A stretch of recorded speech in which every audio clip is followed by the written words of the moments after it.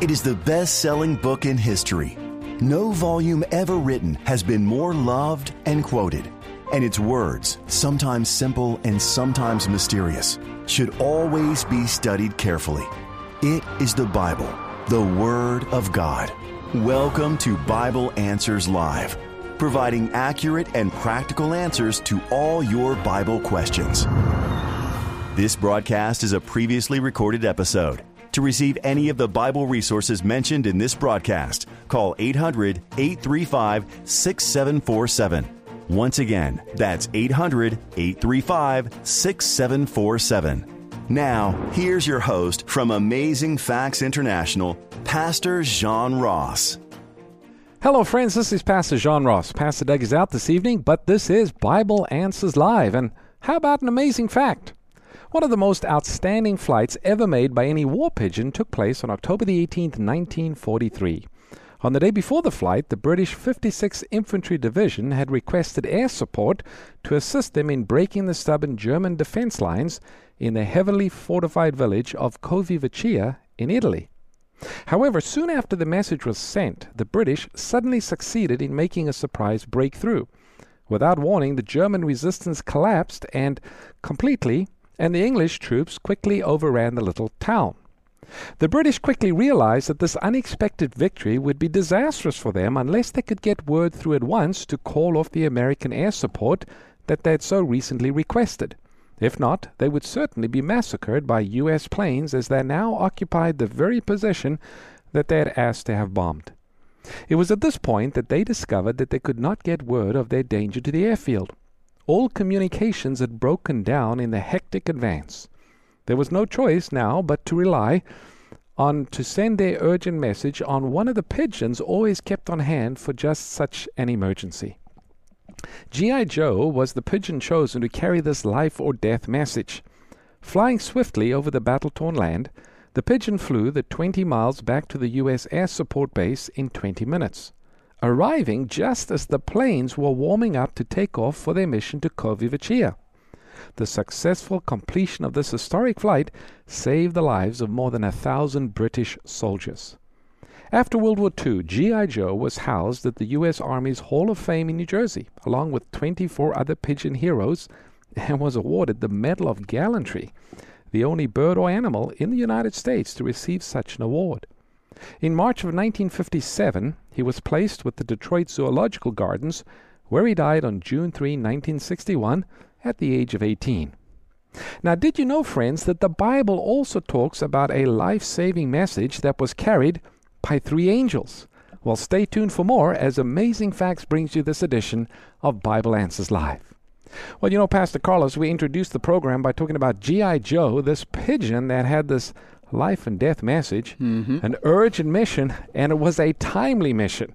He had to get that mission back to the airbase to call off the air support. Now, in the Bible, we read about an urgent message. It's also a timely message, and it has something to do with the second coming of Christ. Where do we find this urgent message? I think that the message you're talking about is the 3 angels' message in Revelation chapter 14. That's right, the 3 angels' messages of Revelation chapter 14. You know, Revelation 14 is an interesting chapter. It begins by describing a group of people called 144,000. And then you have this urgent message, the 3 angels' message. And then right after the proclamation of the 3 angels' messages, you have a prophetic picture of the second coming of Christ. Jesus is pictured coming in the clouds of heaven, and he's coming to reap the harvest of the earth. So the message that just precedes the second coming of Christ is what we call the 3 angels' messages. Now, I've got it here in front of me, so let me read at least the first angel. Don't have time to read all of them, but let me read the first angel's message, and you find that in Revelation chapter 14, verse 6. And this is what it says. And I saw another angel flying in the midst of heaven, having the everlasting gospel to preach to those that dwell upon the earth, to every nation, tribe, tongue, and people, saying with a loud voice, Fear God, and give glory to him, for the hour of his judgment is come, and worship him that made the heavens, the earth, the sea, and the springs of water. So here we find the first angel's message is calling people to worship God as the creator. It's announcing this judgment hour that is about to begin or has begun. It's also interesting to note that this message has to go to every nation, kindred, tongue, and people, because the second coming of Jesus is going to affect every nation, kindred, tongue, and people. Amen. The second angel talks about Babylon. It says Babylon is fallen, is fallen. And then the third angel's message is where we find the most fearful warning anywhere in the Bible. It talks about the beast power. It says, if anyone worships the beast or his image, or receives his mark in his forehead or in his hand, the same shall drink of the wine of the wrath of God. Very important warning that we find there in that third angel's message. So, there might be some of you who are listening and you might be wondering, wow, never heard about the three angels' messages. I want to learn more. Well, we do have a study guide. It's one of our classic Amazing Facts study guides. It's called Angel Messages from Space, and it deals with the three angels of Revelation chapter 14. We will be happy to send this to anyone who calls and asks. Now, Pastor Carlos, you're going to give us two numbers. The one is the number people need to call if they want to get this free resource. It's called Angel Messages from Space. And if you can't exactly remember that title, just ask for the study guide about the three angels' messages, and they'll send that to us. So what is the number for the free resources, and what is the phone number if people have a Bible question they want to call right into the studio now? Great. So if you wanting this free offer, you can call 1-800-835-6747, 1-800-835-6747. Or if you want to call us and give us your Bible question, you can also call us at 1-800-GOD-SAYS or 1-800-463-7297. Now, I think 1-800-GOD-SAYS is just the abbreviation of 463-7297, and the phone number that we have there. All right, well, Pastor Carlos, before we go to the phone lines, we always want to begin with prayer. You know, we recognize the Bible is God's book, and if we're going to understand it correctly, we need the Spirit to guide us. So Amen. Why don't you start with prayer? Father, we thank you again for the blessing and the opportunity to come together and open your word. We ask a blessing for those that are calling, and may you give us discernment and wisdom so that it may be your Bible and your word that answers, not a human answer, and we may be blessed. So we ask and beg these things in Jesus' name. Amen. Amen. All right, Pastor Carlos, who do we have first? All right, first we have Martha from Chico, California. Martha, you are on the air. Good evening. My question is in regards to the six seals in Revelation 6. Now, I'm not sure, because I just started the study this morning, I'm not sure what the first seal, the conqueror, relates to. But in the others where it talks about conflict and scarcity and widespread death, etc., I'm wondering if these aren't or cannot be applied to what our world is going through today, or if this is something that's still in the future. Okay, yes, good question. In the book of Revelation, we find three series of sevens. We have the seven churches, we have the seven seals, and we have the seven trumpets. And then later on, we read about something called the seven plagues, and that's a separate item. But the seven churches, the seven seals, and the seven trumpets, they cover roughly the same time period of Christian history. From the time of the early church, we're around 31 AD, when Jesus ascended to heaven and the apostles began to preach, all the way through to our time. You can find that addressed in these series of sevens. So the seven churches deal with church history. The seven seals deal with experiences that God's people go through during the Christian era, and the seven trumpets deal with wars or judgments that come during that time period. Specifically, talking about the first seals, or the seven seals, find this in Revelation chapter 6. The first seal describes the first century of Christianity, from about 31 AD through to 100 AD. This is the time of the apostles. You'll notice the opening of the first seal describes a rider on a white horse, and he's given a crown, and he's going forth conquering and to conquer. It's a symbol of the gospel going forth, being preached by Paul and others. Even one of the disciples, Thomas, went all the way to India to preach the gospel. So that white horse represents that first 70 years when the gospel was spreading so rapidly throughout the Roman Empire. The next is a red horse, and the red horse is a symbol of persecution that came upon the Christians from about 100 to 313 AD. Terrible persecution that came from pagan Rome. And the reason for that is because the Christians refused to acknowledge the emperor of Rome as a deity or as a god. And so they faced all kinds of opposition. So red is a symbol of blood. It describes that time of trial, that persecution that came upon the church. The next horse, just real briefly, is described as a black horse. That describes the time period after 313 when you have the legalization of Christianity. And over the centuries that followed, all kinds of pagan practices found their way into the Christian church. That leads into the Dark Ages, as we know. And during the Dark Ages, which is the fourth horse or the fourth seal, it describes a time of death and famine. And this was really a description of what was happening in Western Europe, in the Christian nations of Western Europe at this time. There was a terrible plague called the bubonic plague, known as the Black Death, that killed an estimated quarter of the population of Western Europe. That's 1 in 4 people died from, the Black Death. So there was a terrible time that happened there during the Dark Ages. The next seal talks about the Reformation, persecution. So the seals have a historical application. However, there are different aspects of the seal that we find echoed in the 7 last plagues. And we know that the 7 last plagues is yet in the future. Jesus said one of the signs of the last days would be an increase in pestilence. And Pastor Carlos, it seems like we're seeing an incredible increase in disease. And of course, we're in the midst of a global pandemic. So I think that is one of the signs that we are nearing, what the Bible says, we're nearing closer to the second coming of Jesus. Does that help, Martha? Yes, it did. And I thank you for your time and your wisdom, and I really appreciate it. All right. Thank you for your call. All right. Next, we have Brittany from here, Sacramento, California. Good evening, Brittany. You're on the air. What does the Bible say about persecution? All right. What does the Bible say about persecution? Well, persecution comes to those who are standing up for what they believe to be true. Now, there is good persecution, but there can also be bad persecution. There are those who stand up for things that are not true, and they might face opposition or trials of persecution. But from a biblical perspective, throughout Christian history, those who have stood for the truths of the Bible, they did face opposition. At some times, the persecution was terrible. At other times, it wasn't as intense. But if we are standing up for Bible truth, we will face opposition because those who are opposed to the light, they don't want you to be sharing your faith. They don't like that. And so, yes, those who try to live a godly life will face trials and persecutions. Jesus faced trials when he was on the earth. His disciples faced trials. And in the last days, according to the 3 angels' messages, the Bible speaks of those who are true to God. They also will face persecution and trial. But God will sustain them and carry them through. So yes, the Bible does talk about trials and persecutions coming upon believers. Does that help, Brittany? Yeah, it's great. I'm going through that now because I have this class assignment and it's driving me crazy because I'm only spending 3+ days worrying about it, and it's driving me nuts. Well, you're right. There are all kinds of things that we face from day to day. Some more important, like a class assignment. If we're getting a grade, that's an important thing.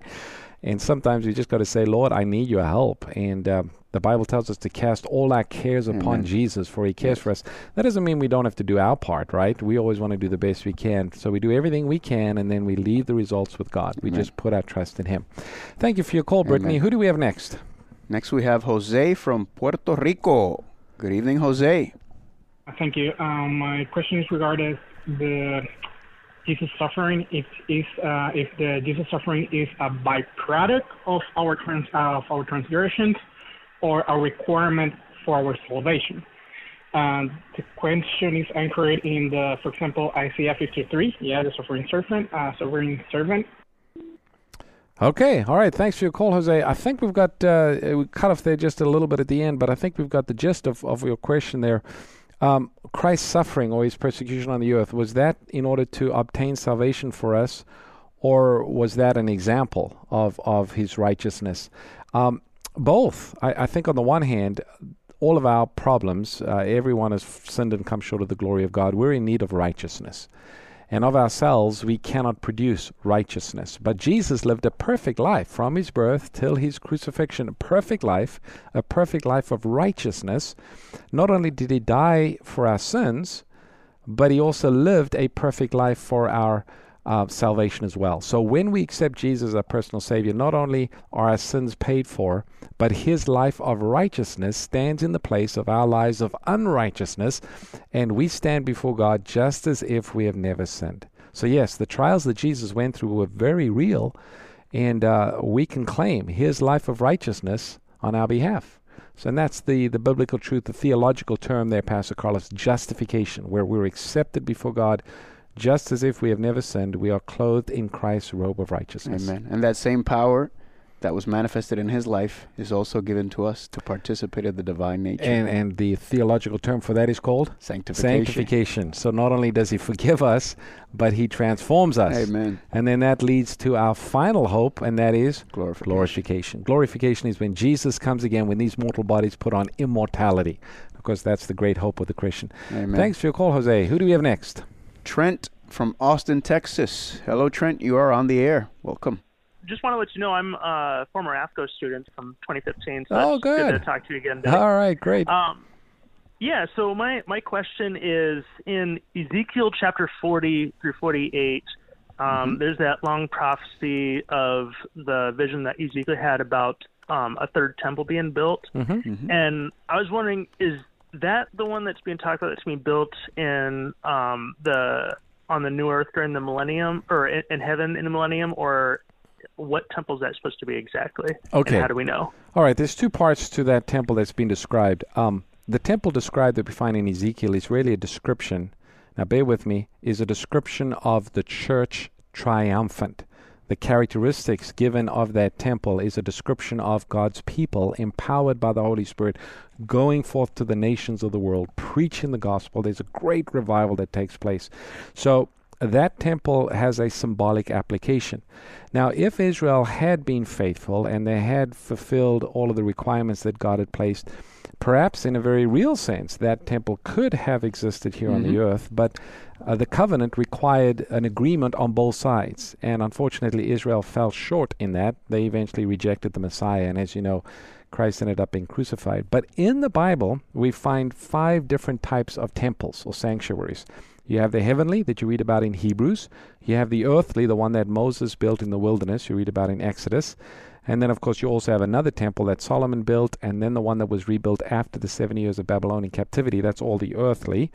And then Jesus said, speaking of himself, destroy this temple, and in 3 days I will raise it up again. So Christ is described as a temple. And then the Bible says, know you not that your body is the temple of the Holy Spirit. So if the Holy Spirit is working within us, we're a temple for God.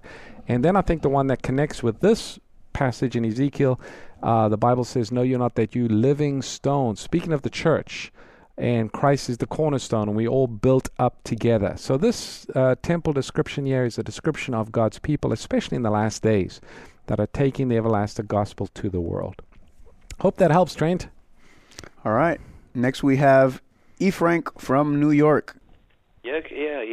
Pastor Ross and Pastor Carlos, I have a question for you gentlemen tonight that I'm concerned in regards, because I've been believing for many, many years in celebrating Easter in a Christian way, which I discovered was not Christian, by believing in figures like the Easter Bunny, Easter candy, and other pagan beliefs. And my question for you gentlemen tonight is it written in the Bible that those things like the Easter Bunny and other fictitious characters are not found in the Bible and they are not Christian, because it leads to a form of paganism? Because I always thought that maybe believing in a very fictitious rabbit that's giving candy on a certain time of the period of time of the year was not such a bad idea. But when I read the Bible, I saw that those were pagan beliefs. Yeah, well, let me say something about that, E. Frank. Thanks for your call. All right, so first of all, does the resurrection of Jesus have anything to do with Easter eggs or rabbits or bunnies? And the answer, of course, is no. The whole idea of Easter, you don't find the word Easter in the Bible. Now, in the King James Version, you'll find the word Easter, but a more accurate translation of that is actually a reference to the Passover. You'll find that in the New King James and other translations today, it uses the word Passover. So during the Middle Ages, from 313 AD onwards, as Christianity was legalized in the Roman Empire, there were a number of pagan practices that came into the church in an attempt to try and draw in the pagans.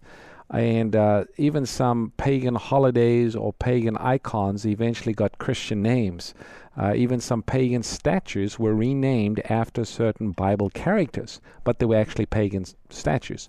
So when it comes to Easter, or it comes to celebrating the resurrection of Jesus, yes, there are some pagan trappings that you find there. Now, to celebrate the resurrection of Jesus, I mean, that's a wonderful thing. And the Bible celebrates his resurrection, from cover to cover. In the Old Testament, in symbols and types, and in the New Testament, you have the stories of the resurrection of Jesus.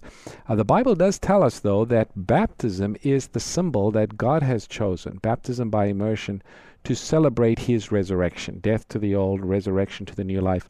But to remember the resurrection of Jesus around the Passover is by no means wrong. But I think we need to be careful in trying to place some value on these pagan ideas that have kind of come into Christianity. We do have a book, Pastor Carlos, is called Baptized Paganism. Mm-hmm. And we'll be happy to send this to anybody who calls and asks. And it'll kind of give you some of those pagan origins of some traditions that have found their way into the Christian church. And I think you'd find that interesting if you were to read that. Just call and ask for the book, Baptized Paganism. 1-800-835-6747. All right, thanks for your call, Frank. Who do we have next?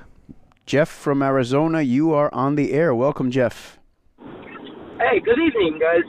Real quick before I ask my question, I'm not a Seventh-day Adventist, but we are basically 99% identical. Okay. I believe, Sabbath is Saturday. Yes, absolutely. Baptism by immersion, everything, we're pretty much identical. Question I have is to do with soul sleeping. So in Matthew 27, verse 38, I think it is, where the thief on the cross, tells Jesus, hey, Master, don't forget me. And Jesus said, today you will be with me in paradise. So is the term paradise, is that like is that speaking of him actually as one of the very few that are in heaven? All right, good question. What about that passage that you find? It's actually in Luke, where it talks about Jesus saying to one of the thieves on the cross. I think Carlos is looking up the verse for us there in Luke. Mm-hmm. So there's two thieves on either side of Jesus. The one is saying, if you are the Christ, then come down from the cross and save us. That's what one of the thieves was saying. Apparently both of them at first were saying that, but as the one was listening to what was happening, observing what was happening, conviction took a hold of him, and he finally turned to the other thief and said, we're getting what we deserve. But this man, speaking of Jesus, he has done nothing wrong. And then the Holy Spirit even illuminated his mind more, because he finally turns to Jesus and he says, Master, remember me when you come in your kingdom. Now, it's important for us to note, the thief was not expecting to receive his reward that day. He said, Lord, remember me when you come in your kingdom. Jesus then responded and said, assuredly I say unto you today, you will be with me in paradise. Now, in the original Greek, there are no punctuation. There's no commas in the original Greek. That came many years later. And depending upon where you put the comma, that can change the context of that verse that Jesus is, the words that Jesus is saying. You see, Jesus was not saying that the thief would be with him in paradise that day, because you read on Sunday morning, the resurrection, Jesus said, I have not yet ascended to my Father in heaven. So Jesus didn't go to heaven the moment he died on Friday afternoon. But rather what Jesus said to the thief that day, that he would remember him when he comes in his kingdom. He gave him the assurance. Why is that so important? When you accept Jesus as your personal Savior, you have the assurance that very moment, that day, you can have the assurance that God will remember you. Now, of course, we want to stay connected to Jesus. We want to trust in him, but we can receive that forgiveness that very day. We don't have to wait. There's no time where, we need to prove that we are genuine with God. We can, by faith, claim the promise that he wants to give us, and that's what Christ was emphasizing to the thief that day. Amen. And that's Luke 23, verse 42 and 43. Thanks, Jeff. All right. Next we have Judy from Texas. Good evening, Judy.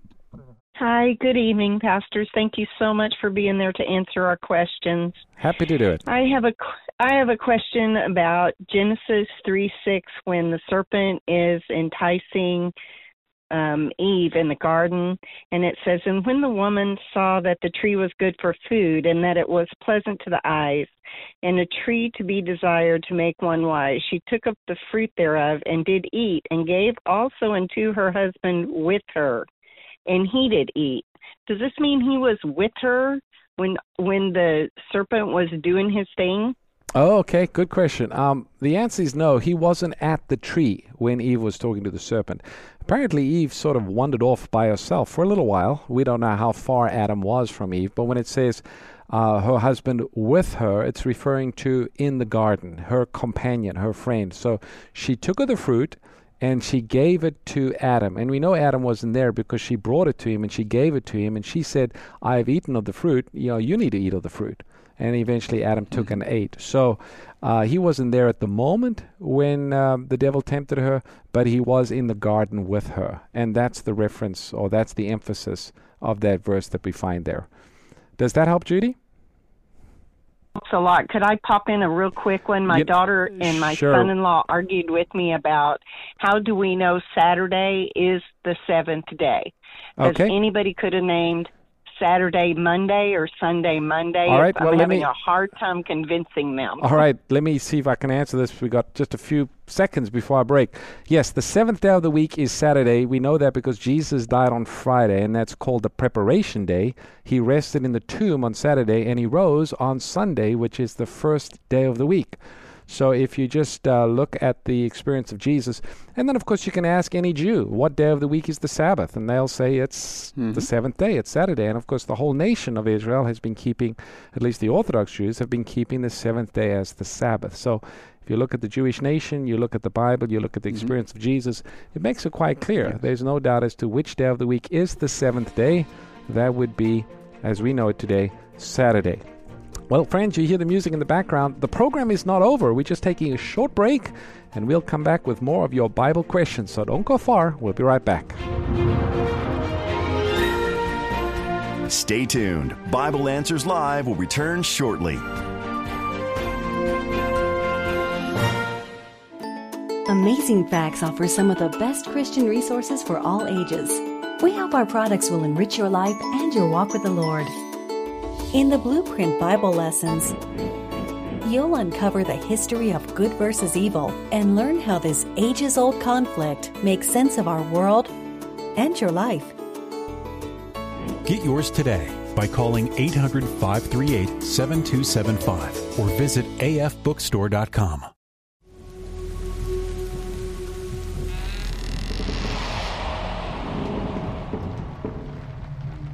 Throughout recorded history, tales of ghosts and spirits can be found in folklore in nearly every country and culture. Egyptians built pyramids to help guide the spirits of their leaders. Rome sanctioned holidays to honor and appease the spirits of their dead. Even the Bible tells of a king that used a witch to contact the spirit of a deceased prophet. Today, ancient folklore of spirits and apparitions have gone from mere superstitions to mainstream entertainment and reality.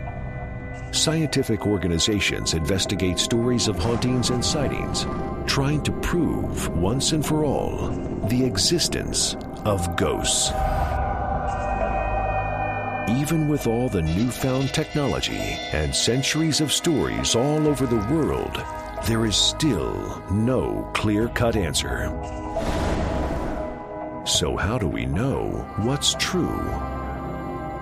Why do these stories persist? Does it even matter? We invite you to look inside and find out for yourself. Visit GhostTruth.com.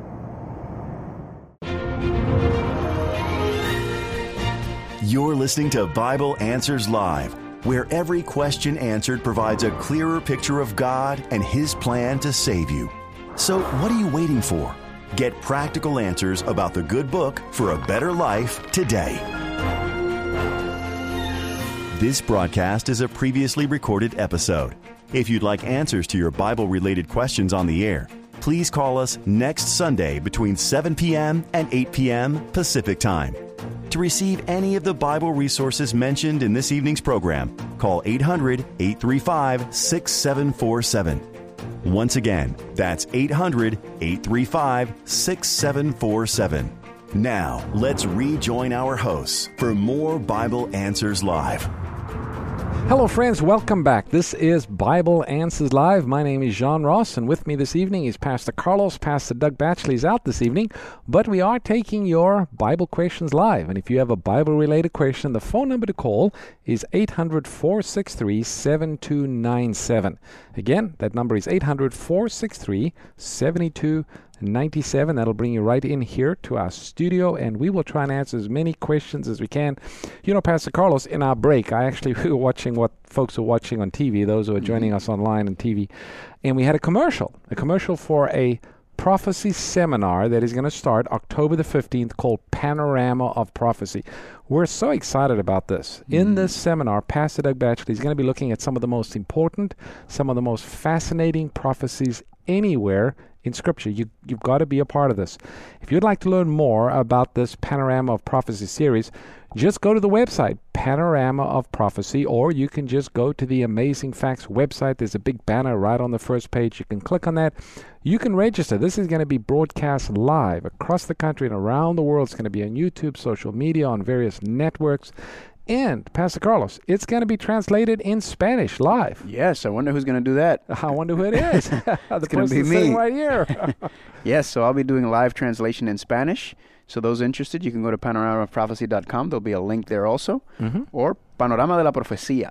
Okay, for all of us Spanish-speaking people. Yes. And that will be live. So live Amen. Spanish translation is going to start October the 15th, 7 o'clock Pacific time. So make a note of that, and we hope you'll be able to join us. It's going to be a series of presentations. And probably for the next 4 weeks or so, we're going to be looking at some of these very important Bible prophecies. You won't want to miss them.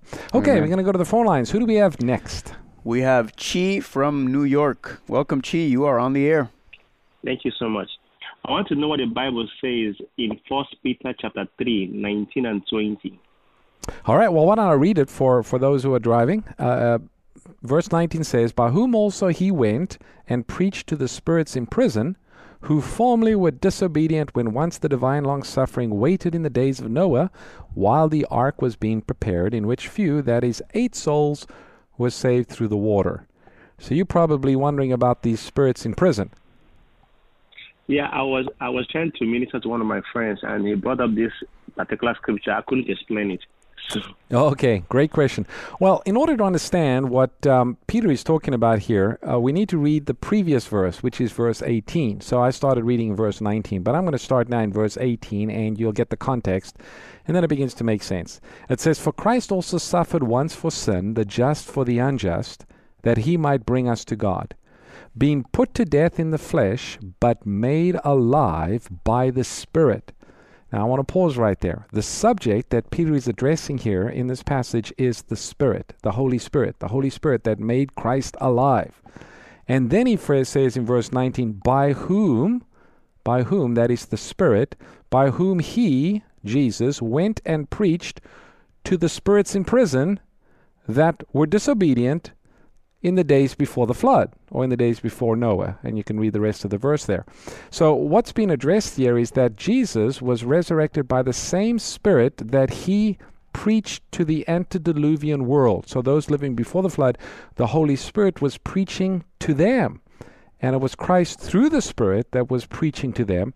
And how do we know that? Well, we read the account in Genesis where the Bible says, "My spirit shall not always strive with man, but his days shall be 120 years. So during that time period, the Holy Spirit was striving with those before the flood, but they hardened their heart. Now, it was the Spirit of God, it was in essence Christ through the Spirit that was appealing to them, asking them to come to repentance.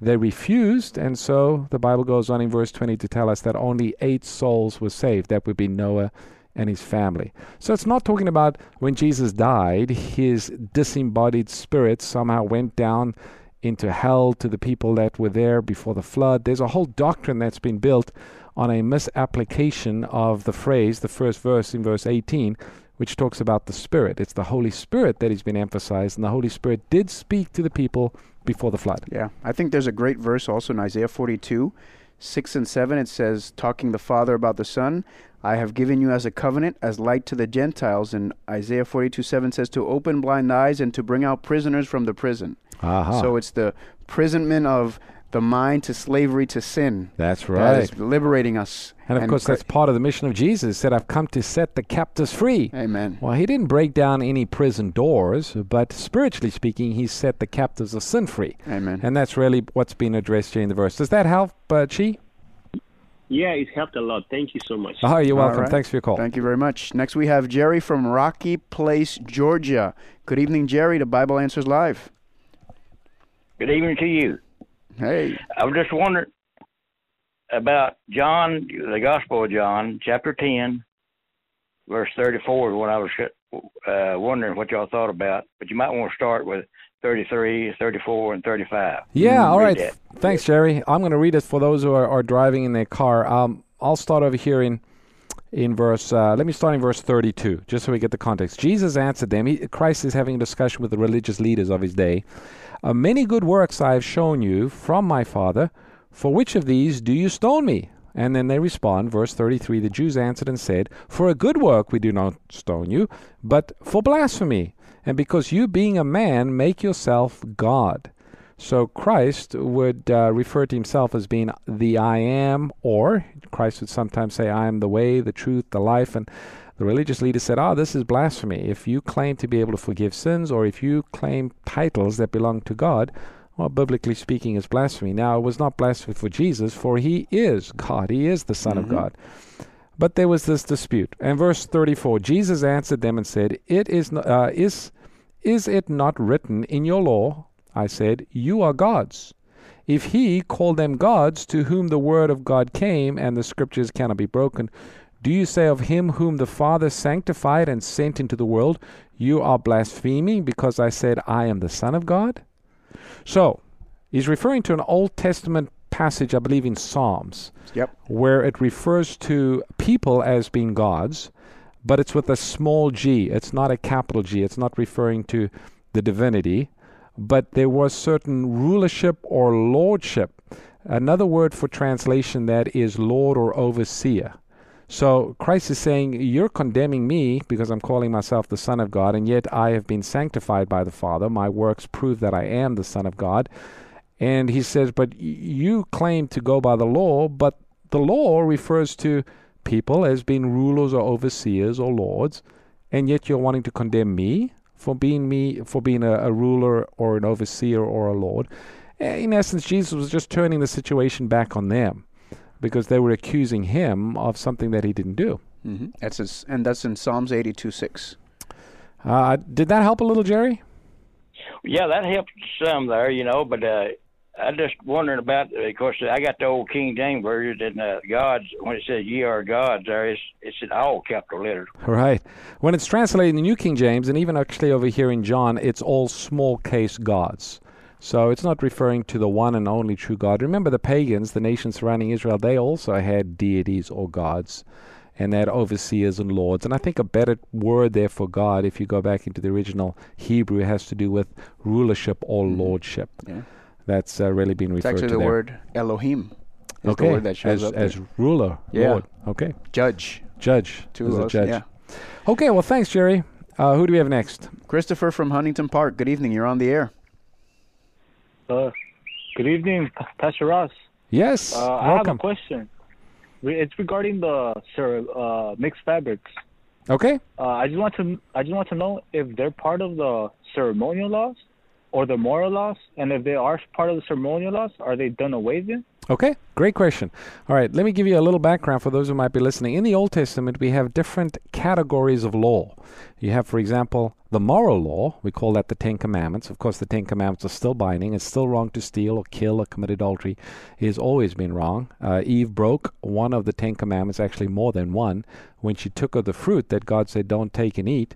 She broke the commandment that said, thou shalt not steal. She coveted. That's the 10th commandment she gave to her husband who ate. Thou shalt not murder or kill. So you can look at all different types of 10 commandments that she broke. So you got the moral law, the 10 commandments. It's always been in effect.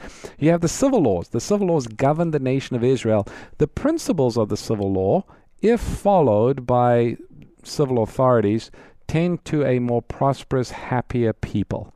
Many of the nations of Western Europe, the Christian nations, especially the Protestant nations that were founded on Protestantism, they prospered because they followed a number of the principles found in the civil code that we find in the Old Testament. Not all of it applies today because God was the direct king or ruler of Israel. It's a little different in our situation. Then you have the health laws. And of course, the health laws would relate to being healthy and practical. And yes, you don't want to eat those things that are unclean. And there's some practical aspects of that. And so, of course, that's applicable today. But then you have the ceremonial laws. And the ceremonial law had to do with the priesthood. It had to do with the sanctuary. It had to do with the sacrifice. But there were also connected with the ceremonial law some additional customs that the people were to follow. Here specifically, one of the regulations not to wear clothes of mixed fabrics. And the reason for that is because God wanted to make a distinction between his people and the pagan nations around them. One of the things the pagan nations would do is they would have mixed fabrics in their clothing. They would shave their beards in a certain way as a sign of worship for the dead. There were many different customs that God said, no, don't have any part of it. I'm going to separate. You're going to be a different people. Now, we can take the principle of that and we can apply that today. Should Christians dress differently than the world? I believe so. Not that we should be fanatical, but there should be a cleanliness. There should be a modesty that is found with Christians that is different from the world. So you can apply a principle there, but no, there is nothing wrong in having a shirt made of cotton and polyester, other than it's probably uncomfortable. I don't know, but it seems like everything nowadays has got a little bit of polyester in it. But no, you're not breaking any biblical law by doing so. Does that help, Christopher? Yeah. Can I ask a quick question? Yeah, real quick. When you say about the mixed fabrics, are you saying that we cannot mix plant with animal fabrics? No, you can. I mean, today, we've got to be practical. Some fabrics do very well when you mix them. You're talking about like wool and cotton? Well, I'm talking about like spandex. Can we wear spandex with cotton and polyester? Oh, yeah. Yeah, you know, I think the principle here is there needs to be a distinction between the dress of the Christian and the dress of the world. And that was the point that was being emphasized by these ceremonial laws of the Old Testament. Christ or God wanted the Israelites to look differently and to dress differently than the pagan nations around them. And so that's why we have these principles, practical principles that were applied. But today, no, there's nothing wrong in wearing clothes of mixed fabric, but we do want to follow the principle of modesty. Okay. I appreciate it. Thank you. All right, you're welcome. Thanks, All right. Christopher. Next, we have Sherry from Wisconsin. Good evening, Sherry. You are on the air. Hi, pastors. My question is in Job 3 about Leviathan, Yes. and I'm wondering if that creature is related to the creatures in Revelation, or was there? It's my understanding that Job was one of the first books written. Yes. And if that's true, was there a world before us that threw the creature in the bottomless pit? Okay. Yeah, let me see if I can give you a little more information. When you read in the book of Job, you read about several creatures, the one being Leviathan and the other one called Behemoth. These are two animals that we don't have an exact likeness today. If you look at the characteristics, for example, of the Behemoth, it really looks like some kind of a dinosaur. He's got big round legs that look like the legs of an elephant, but he has a big thick tail. And he's got a long, strong neck, and he lives by the reeds. So what Job is referring to is animals that existed before the flood. Many of these animals were destroyed in the flood, and of course we have the fossil record to back that up. And Leviathan, for the most part, could have been some kind of a sea-going dinosaur that existed before the flood. We just got, the fossil remains of that. Job being an old book, it's possible that there were still stories around of these great monsters or sea creatures. Maybe even at the time, some survived the flood, and they were around. Of course, today they would be extinct. So no, they were real animals, although in the book of Revelation, you also read about different creatures and beasts, but those are symbolic. For example, it talks about one beast that has 7 heads and 10 horns. Well, there's no animal today that has 7 heads and 10 horns, so that's clearly symbolic. But what's described here in Job, it sounds like a real animal that existed, and if you go back to the fossil record before the flood, there were these giant animals that lived on the earth.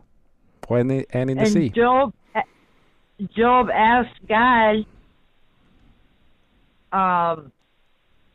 about being prepared to rouse Leviathan.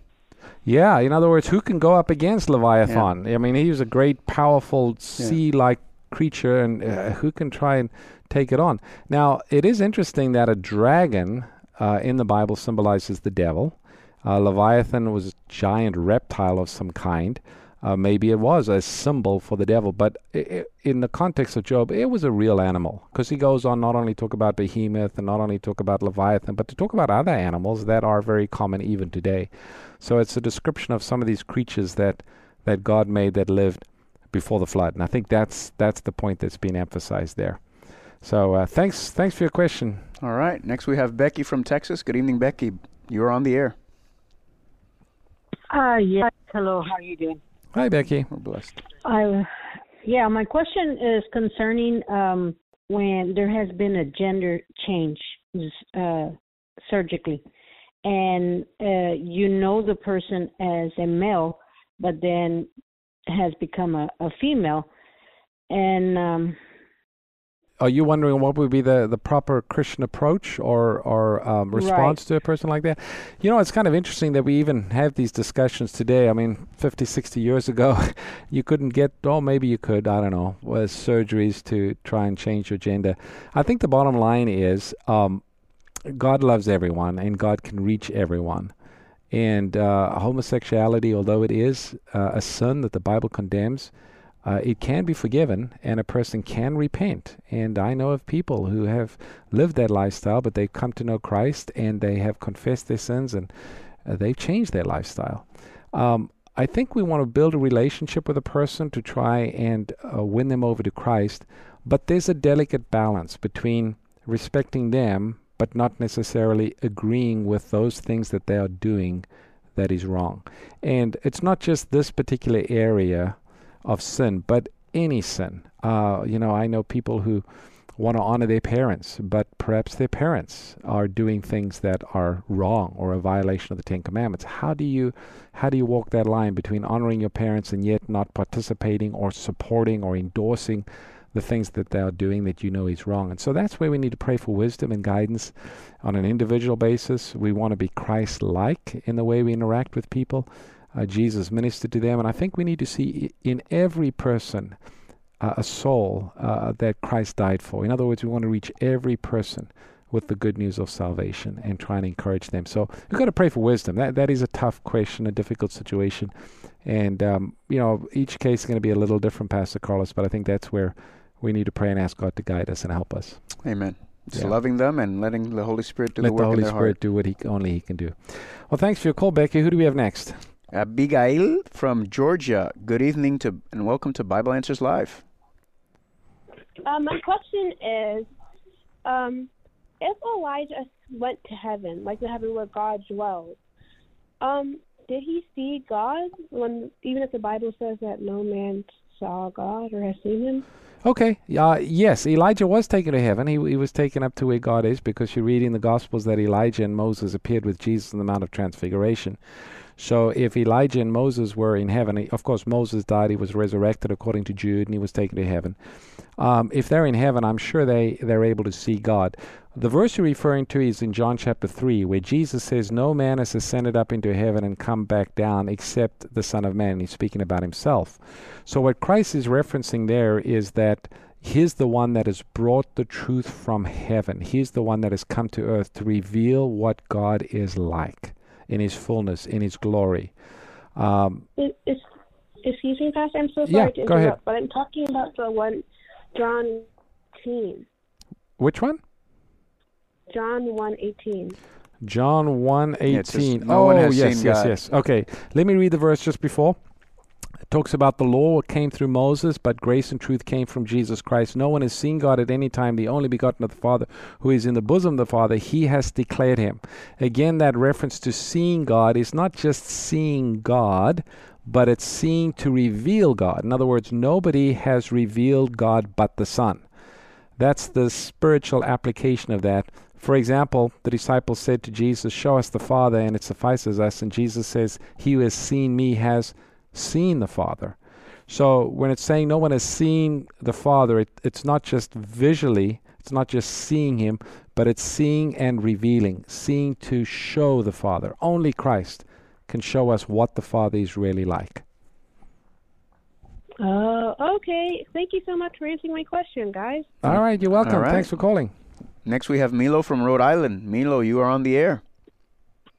Hey, how are you? Blessed. How are you? I'm a quick question in regards to companionship for a young adult male. I'm in my mid-20s, recently born again, and seeking for a companion in this world. Just wanted to know whether God will provide one for me, or do I have to do the soul searching myself? Oh, okay, good question. Of course, there's nothing wrong to seek a companion, to seek a spouse. Marriage is honorable. It was something that God gave. But we do want to be very wise and careful in choosing a spouse, and that's where we want to pray and ask God to lead. Marrying the wrong person can be, many people know, it can be a very difficult thing. Marrying the right person, someone who loves the Lord, can actually enhance your spiritual growth with Christ and draw you closer to Him. So what part do we have to play? I think we want to pray for guidance and wisdom, but there's nothing wrong in getting to know people or befriending people. Some of the guidelines that the Bible does speak of, it says, don't be unequally yoked. So don't go out looking for somebody that doesn't believe in Christ, or is not a Christian, who doesn't hold your religious beliefs, or doesn't understand the Bible in the way that you understand it, because you're creating problems for yourself. So find a good Christian person, somebody that loves the Lord, somebody that shares your ideals. There's nothing wrong, Pastor Carlos. I know of some folks who are happily married, wonderful Christians, and they found each other on a Christian dating site. Yeah, single site. So there's nothing wrong with that. God can work through that as well. But you do want to pray and ask God for guidance and wisdom, and then just lay it all before the Lord and say, Lord, is this the one that you want me to marry? And the Holy Spirit will lead. God will convict us if our hearts are sincere and we're wanting to do His will. All right, I think we have time for one or two more, Pastor Carlos. All right, let's go quickly. Jerry from Paradise, Michigan. Good evening. You're on the air. Yes, hi. Can you hear me okay? Because I'm calling from off-grid. Yeah, no, we can hear you. I've heard all my life the saying that God helps those who help themselves. But I've heard recently that it's not scriptural, and that it's more truthful to say God helps those who cannot help themselves. Can you shed any light on the truth of either of these, or are they just suppositions? Yeah, absolutely. The thought God helps those who help themselves is not found in the Bible. I think that was Benjamin Franklin, if I'm not wrong, or one of those famous writers that mentioned that. But, the principle we find in the Bible is that God helps those who recognize their need of help. He doesn't just help those who can't help themselves. He helps those who recognize their need of help, and they turn to Him for help. That's the key. So in one sense, yeah, you do need to help yourself in that you need to turn to God. Those who don't turn to God, they don't receive the help that God wants to give them. But at the end of the day, if we turn to God and we trust in Him and we ask Him for help, especially in spiritual things, He will help us, without a doubt. He will help us. So hope that helps a little bit, Jerry. Yeah, God will help those who recognize their need and turn to Him for help. That's the condition. I think we have time for one more. One more. Marlon, good evening. You're on the air. Thank you for taking my call, Pastor Carl, Pastor Ross. My question was that I heard in one of Pastor Doug Batchelor's sermons to the children from a few years back that there is a varying amount of time for your duration in hell based on what your sins were. It all results in death, but the amount of time that you spend there changes depending on your sins. And I was wondering where that came from. Okay, yes. Let me share a few thoughts. Of course, the end result of all sin is death, and that is eternal death. But God does reward both the righteous and the unrighteous according to their deeds. There are varying rewards. You find in Luke chapter 12, verse 48, it says, those who have committed things deserving stripes and did not know, they were given few stripes. But those who knew better, and I'm paraphrasing because of time, they were given more. So God is fair and just, even in the punishment of the wicked, but is also going to reward people on the other side, on the good side, based upon their service and their devotion and their love for Him. Everyone gets eternal life, but there are still varying degrees of reward that we read about in Revelation chapter 22. So Luke 12:48 and Revelation 22. Friends, don't go away. We'll be right back. Thank you for listening to today's broadcast. We hope you understand your Bible even better than before. Bible Answers Live is produced by Amazing Facts International, a faith-based ministry located in Granite Bay, California. Hello, friends. Welcome back to one of our best parts of Bible Answers Live. We're going to try and answer as many of your questions that have come in via email. So, Pastor Carlos, how many questions do we have this evening? Let's go for it. What's the first one? We have about 5 questions here. This is Connie. She's asking, my nephew says the Bible is fictional. How do you know there is a God? How do you know that there's a God? Well, first of all, you've got to read the Bible. The Bible reveals to us that there is a God. How do you know the Bible is true? Well, the Bible reveals prophecy. Prophecy reveals the future. And if you look back in the Bible and you can see how accurately the Bible predicted things that took place, that'll strengthen your faith in the Word of God. And when you trust the Word of God, it'll lead you to the God of the Word, which is God, the Savior, Jesus Christ. All right. Next, we have a question from, let me see if I do this correctly, Ngotzi. Okay, very good. Did I do that right? I think so.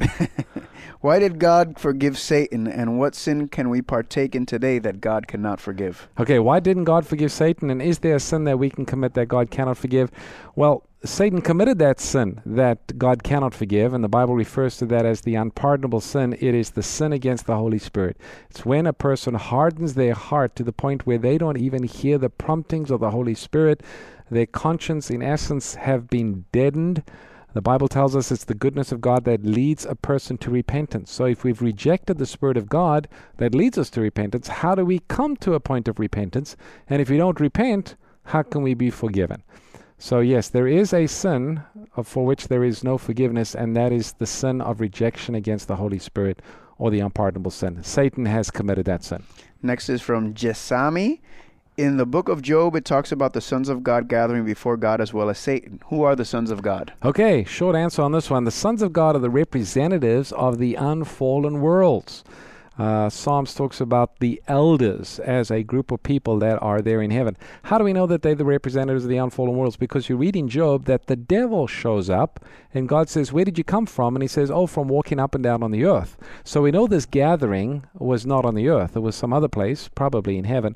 And the devil came representing the earth and saying, well, you know, that's my domain now. That's my kingdom. And God says, well, have you noticed there's someone in your kingdom that really belongs in my kingdom? And you have the whole story of Job. But we believe these sons of God are these representatives of these different realms, these worlds that you read about in Hebrews chapter 1. All right, last one quickly. What did Christ mean when he said we must be born again? To be born again, we have to accept Jesus as our personal Savior. We confess our sins. We ask for the Holy Spirit to do a work in us that only He can do. And just as surely as we do that, God is faithful. He'll forgive us and He'll cleanse us. Friends, thank you for joining us for Bible Answers Live. Look forward to seeing you next week. This broadcast is a previously recorded episode. If you'd like answers to your Bible-related questions on the air, please call us next Sunday between 7 p.m. and 8 p.m. Pacific Time. To take advantage of the offers you've heard on this broadcast, call us at 800-835-6747 or visit our website at amazingfacts.org. Tune in next time for more Bible Answers Live. Honest and accurate answers to your Bible questions.